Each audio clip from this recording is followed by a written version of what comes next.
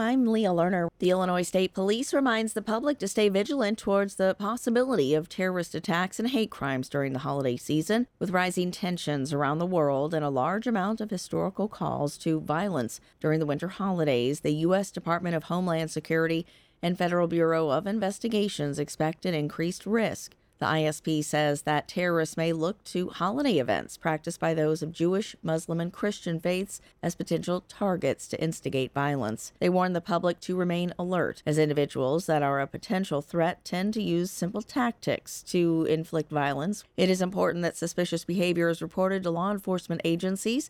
For more information on planning in the case of an emergency situation, visit illinois.gov. The ribbon-cutting ceremony and open house for the Centerstone Recovery Transitional Housing Facility will take place in Marion this week. The CRTH welcomes those with substance abuse disorder and offers a living environment for residents struggling with SUD to recover. The facility offers assistance to individuals who are new to recovery and in need of a transitional living facility. The CRTH offers 16 beds and serves men and women struggling with addiction in need of a longer-term recovery housing.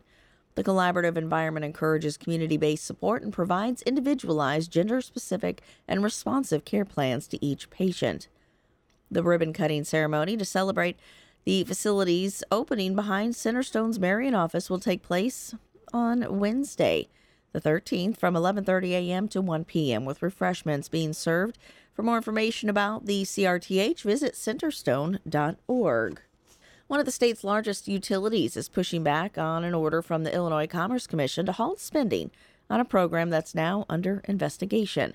Capital News Illinois reports Peoples Gas, which provides service to 875,000 customers in Chicago, is asking the commission to ease some of the restrictions placed on the company last month.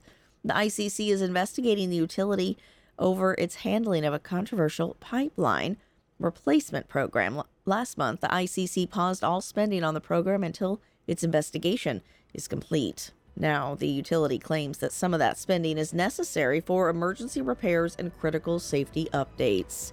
This is WSIU.